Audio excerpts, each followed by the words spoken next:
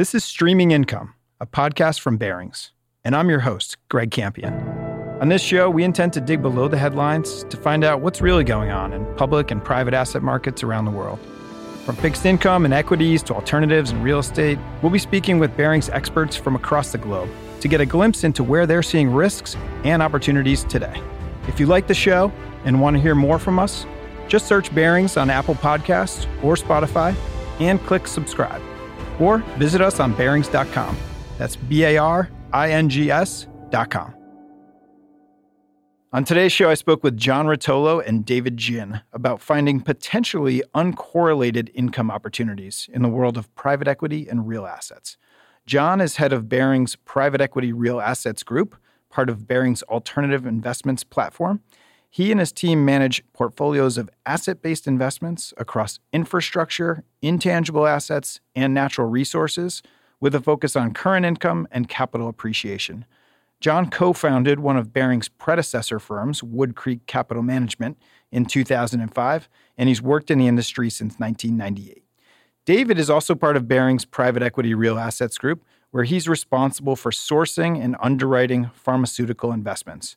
Before joining the firm in 2017, he was director of corporate development for Sorrento Therapeutics, and prior to that, he advised healthcare and pharmaceutical companies in a variety of investment banking and management consulting roles. You know, what jumped out at me from this discussion today was I thought it was really interesting how seemingly disparate asset classes, from pharma royalties to music rights to patents or trademarks, actually have some common characteristics, namely that they're all cash flowing assets. And I found it fascinating to hear John and David talk about how investors are using these in diversified institutional portfolios today. All right, John, David, welcome to the show. Thanks for having us. Thank you. Great. I'm so happy that you guys are here today. This is a really fascinating topic that we're going to be talking about today. So we're going to be talking about income opportunities in private markets, and specifically within the private equity and real assets markets. And I thought maybe just to frame this up a little bit, it might be helpful for you, John, to describe to us kind of what the assets are that we're actually talking about here and what roles they play in investor portfolios. And then after that, I'd like to bring David into the discussion and look at a specific example that is happening for Barings in real time today. So maybe just to kick it off, John, I'll turn it over to you. When we think about private equity as an asset class, we're often thinking about capital appreciation, right? And your team certainly is seeking capital appreciation, but you guys are also seeking investments that generate income. So maybe help us understand the types of investments that your team is looking at and maybe some of the common characteristics across those assets. Sure. So it's quite a large investment universe that we're covering, but at the high level, there's really three legs to the stool, so to speak.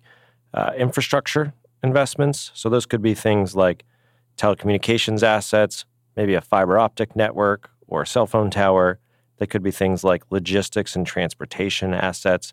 It could be commercial aviation, so an airplane, or it could be something much simpler like a container that goes on a ship or on a railroad. Intangible assets, which we're going to be talking about more today. So for our investment universe, that could be a whole number of types of intellectual property-based investments, music copyrights, film and television copyrights, patents. So in the pharmaceutical space, a lot of the time, the asset that we're investing into is a patent. And then the third leg of the stool is natural resources. And for us, that includes water rights, things in the specialty timber space, agriculture assets, and then metals and mining or mineral rights as well. And so those are the things that we invest into. There's different ways that we can invest into those assets. The reason the group is called the Private Equity and Real Asset Team is because we do have multiple ways which we'll invest into those assets. Across those different types of assets, there's a number of characteristics that we're looking for and that we tend to find common across the things that we invest in that universe.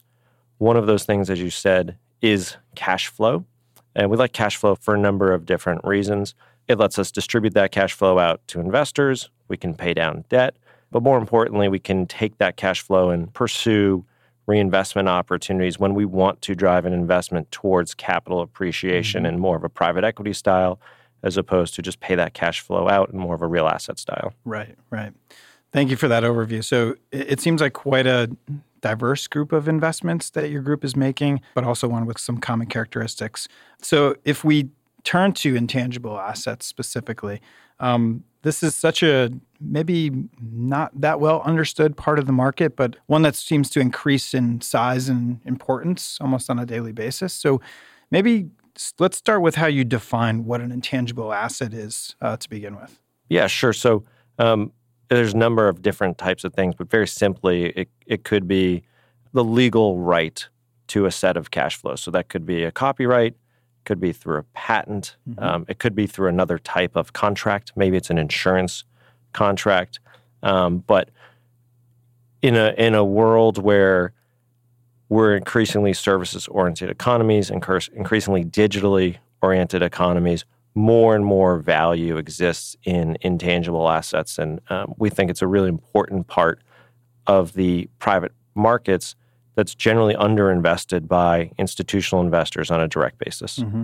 And some examples would be music copyrights, patents. What are some of the others that jump out at you? So in the entertainment space, there are things like name and likeness rights.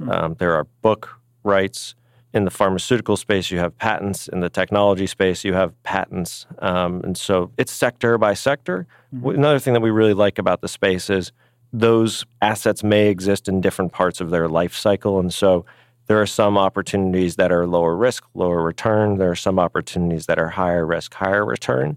And that gives us diversification opportunities, but it also means that we can customize portfolios to deliver a risk return profile that an investor is seeking. Yeah, that's interesting. Is this something that you're seeing kind of broad-based investor interest in today? So I'm curious kind of what does investor participation look like in the intangible asset space, generally speaking? I think on a direct basis, it's still fairly limited. There are pockets of the intellectual property and intangible asset space where investors have been investing in for the last 10 to 15 years. There was a period of time, for example, where there were several technology patent funds that were launched. That sort of has gone out of favor as patent laws changed. Currently, we do see a fair amount of interest in entertainment-based intellectual property. There's obviously been a significant change in the distribution of media content from physical to digital. That's driving a lot of revenue growth for things like music in particular. So we see investors increasingly trying to find ways to access that. But on a direct basis, I think probably the most established or developed part of the market for institutional investors has been in the pharmaceutical space and royalty-linked investments. There were several funds that were started in the early 2000s. We've seen different styles of investing in that space, and we have seen some of the large end investors starting to build their own teams in-house and invest on a direct basis. Where are we seeing investors actually put allocations to these types of assets? Which buckets do they go in for them? It's interesting. I think it's changed through time. When we started looking at these types of opportunities 15 years ago, investors were thinking maybe this would go in their absolute return portfolio. Maybe if an investor had an opportunistic bucket, it might fit in there. I think as the institutional investment community has evolved, we've seen private equity participants. So I think there's capital coming out of private equity buckets. But with something like pharma royalties, I actually think the cash flow characteristics, the shape of the returns probably look a lot like private credit. And I know that's a growing part of investors' portfolios. I would expect to see more interest coming from that part of investor portfolios as it becomes a more distinct part of their asset allocation. That's really interesting. I mean, that's a kind of theme we hear over and over again, as well as investors looking at illiquid asset classes, not only in private equity and real assets, but across the board into things like direct lending, real estate debt, et cetera. I guess one of the common characteristics is these are income-generating private assets. So that's interesting to hear where they're actually landing in portfolios. Let's turn to you, David, and go from the more theoretical side to a real-time example. And let's talk about what you're doing and what the team is doing in the pharmaceutical royalty space. So Let's start overall. Can you give us a basic explanation of what a pharmaceutical royalty is to begin with? The basic structure of a royalty is essentially there is an inventor of a drug, and they license it to a partner who takes it to commercialization and eventual approval by the FDA. As a part of that, there is a license agreement. When that drug is commercial, they generally owe a percentage of sales back to the original inventor, and that's what we call a royalty. Do you have an example that you can give us where Barings has partnered with a research institution or another party like that in this process? Last year, we had press released in June a transaction that we had completed with Boston Children's Hospital, which is affiliated with Harvard's medical school. In the 90s, they had invented a drug which eventually became Von Wendey. It's to treat a rare genetic bleeding disorder called von Willebrand's disease. They had licensed that out in the early 2000s to Baxter, which became Shire, which is now Takeda. That was approved recently in 2015. Boston Children's Hospital wanted to monetize. They wanted to pour money back into a lot of the pediatric medical research that they had going on. So in 2018, they had come to market through an investment bank in a marketed process to try and monetize the royalty. Right. We ended up winning that process, but along the way, there's a discussion between us and the university and working to figure out what is a structure that both helps the university achieve their goals of what they want to do with the funding, as well as help us achieve our structural goals and the types of returns we're looking to generate for our investors. I think the other thing that is interesting about that transaction, we talk a lot about ESG at Barings, the importance of being a thoughtful part of the community. Right. As David said, the seller in this case had the choice to wait and collect royalty payments from Shire, now Takeda, or they had the chance to go to the market and pull forward those cash flows to have a bigger impact today on their organization. And so we see in certain of these opportunities the ability not just to deliver an attractive opportunity to our investors, but also to have a real impact at these academic institutions or research hospitals who need capital to drive their mission. Yeah, that's really interesting to see how that whole chain of events kind of works and that capital gets put back into the institutions themselves. So what does that kind of life of cash flows look like for someone investing in this space? In terms of the life cycle of the product, generally patents last 20 years after it's filed and granted. Most of the time, products will come to market with anywhere from 7 to 12 years of patent protection remaining. So what we look for is that long, predictable cash flow, and that can entail either true patent protection. We look for a minimum of 5 to 7 years, or it could also be regulatory exclusivity provided by the FDA, depending on what the product is. So, for instance, the product that we transacted with Boston Children's is a biologic and was granted 12 years of marketing exclusivity by the FDA. Importantly for investors in private markets, one of the things we're always focused on is vintage risk. And a big driver of vintage risk is what is the market environment like that you are exiting into at the end of a fund's life.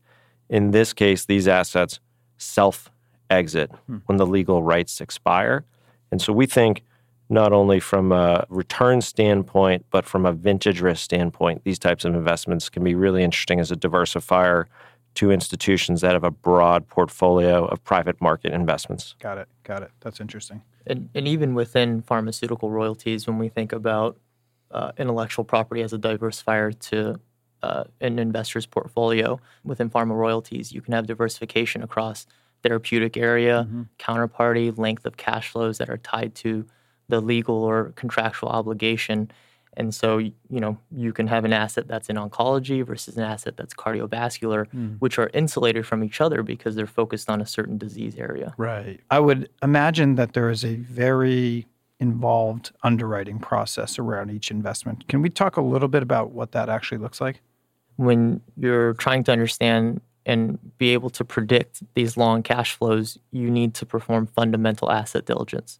So that involves speaking to physicians, patients, insurers, and payers, and getting a sense of how this product is going to grow and what that uptake looks like. Generally, we focus on products that are critical to patients. So they are meeting an actual severe unmet need. Okay. They will be treating or potentially life-saving Okay. Therapies.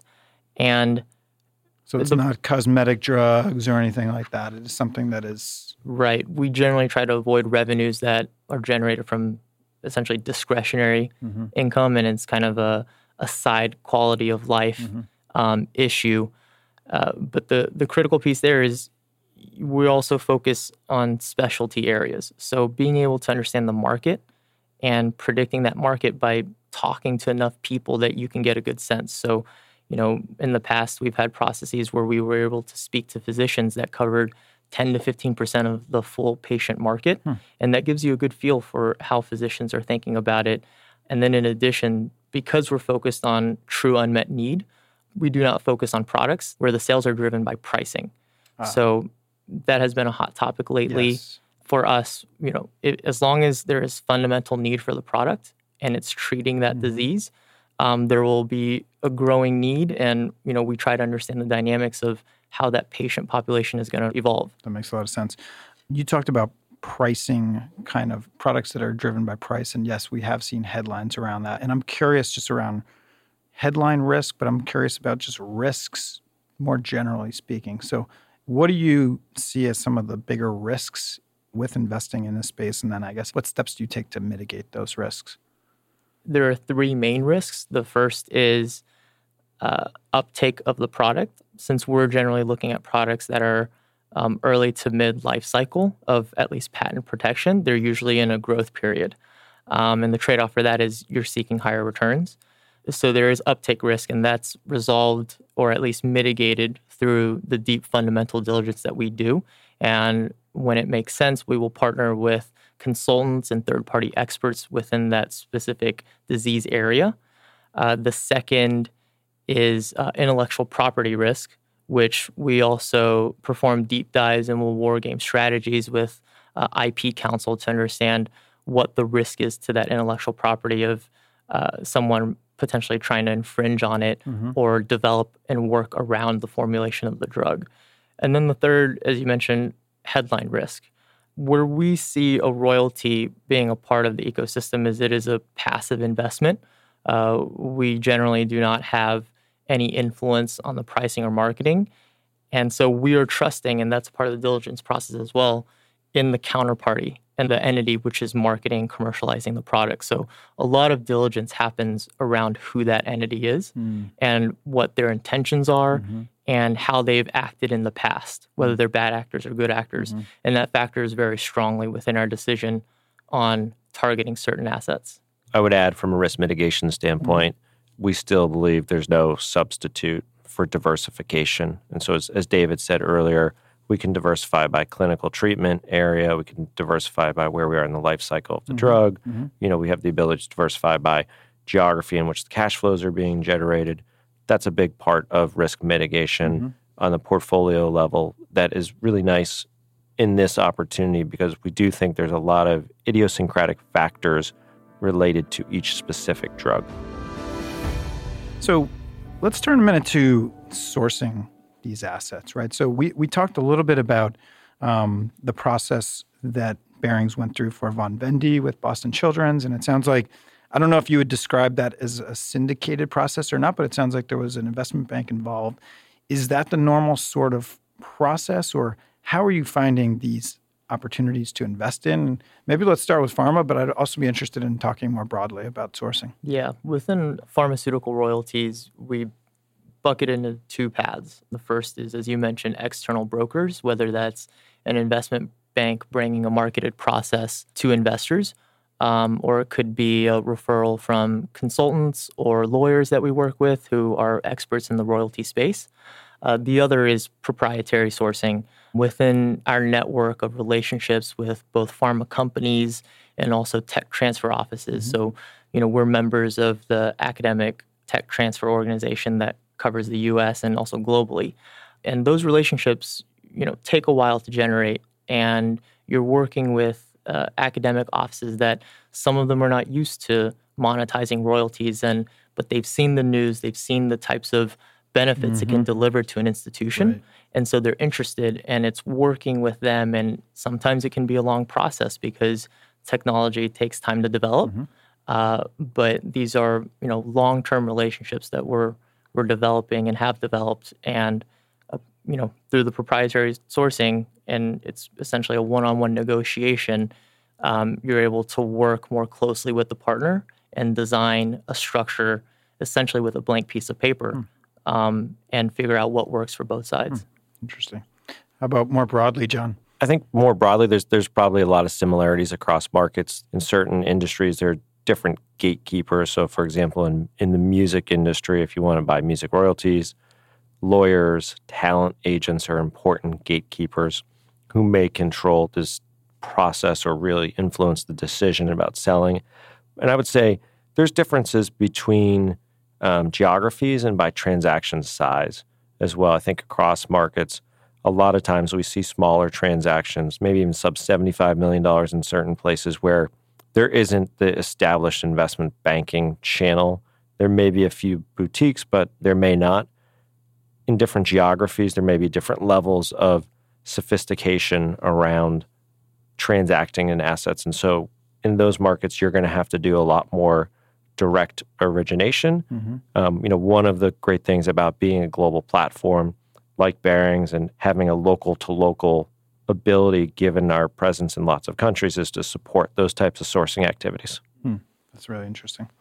So I guess as we kind of move towards the conclusion of this discussion, I want to take it back up a level and just look at the overall space again and just the types of return profile, I guess, that you could expect with some of these types of investments. And of course, we don't want to make any promissory statements or anything like that here. But what I'd like to do is just talk generally at sort of an overall level about what does a kind of risk return profile look like over time. Usually we think of private equity, we think J-curve type effect. Is that present in these types of assets, or is it a different type of profile? It's a very good question. When we think about intellectual property and tangible assets broadly, it is a diverse investment universe. And within each class, there are different risk return attributes that you can target as an investor.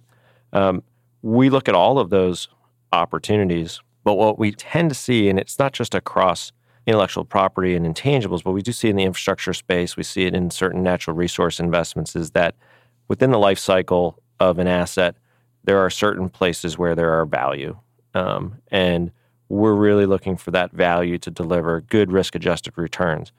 Time and time again, we tend to find that in the midlife part of the life cycle of the asset.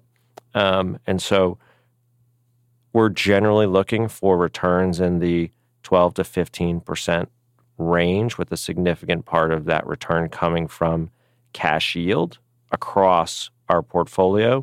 I think in the case of intellectual property assets, because in many cases they are expiring due to patent life, or we may hold them for a very long time, the realization of capital gains tends to be less. And so you might expect even more of the return to come from the current cash yield, or all of the return in the case of something like a pharma royalty, if you held it for its life, to come from the cash yield on it. So as we take it back, I guess, to an investor perspective, when we think broadly about intangible assets, I'd like to get sort of your main takeaway or message for folks who maybe are looking at this space or trying to get educated about the space. I'm interested either in your main takeaway or what you think is the biggest misconception about this space. And can I start with you, John? I think the major misconception, and I think it's also the major opportunity for investors, is I don't see these opportunities as alternative.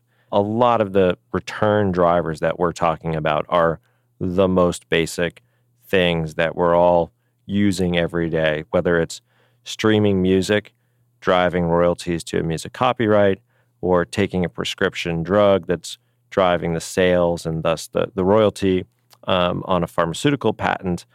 These are things that investors can understand, they can look at and really see the fundamentals in their day-to-day lives.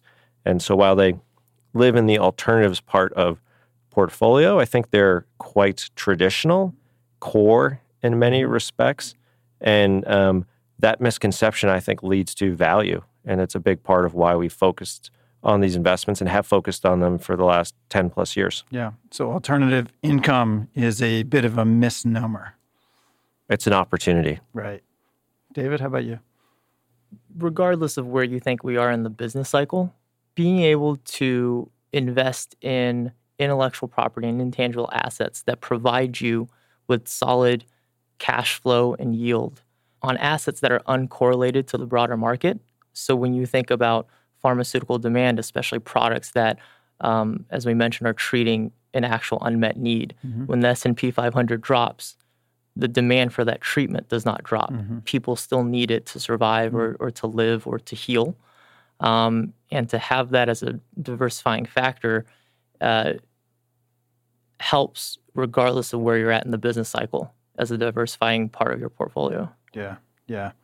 And I will say the name of this podcast is Streaming Income. And I think that point on seeking these income streams that are, maybe we won't call them alternative, but seeking these income streams that have the potential to deliver uncorrelated yield, et cetera, is potentially really quite valuable, especially given where we are in the cycle. But I guess I would argue that throughout the cycle as well. John, David, it's been quite an educational discussion for me. I feel like I learned a few things, and I really appreciate your time today. Thank you. Thank you. Appreciate the opportunity. Thanks. Thanks for listening to today's show. I hope you enjoyed it. If you'd like to hear more from the team here at Barings, please go to Apple Podcasts or Spotify and search Barings, or find us on the web at barings.com. That's BARINGS.com. Thanks again.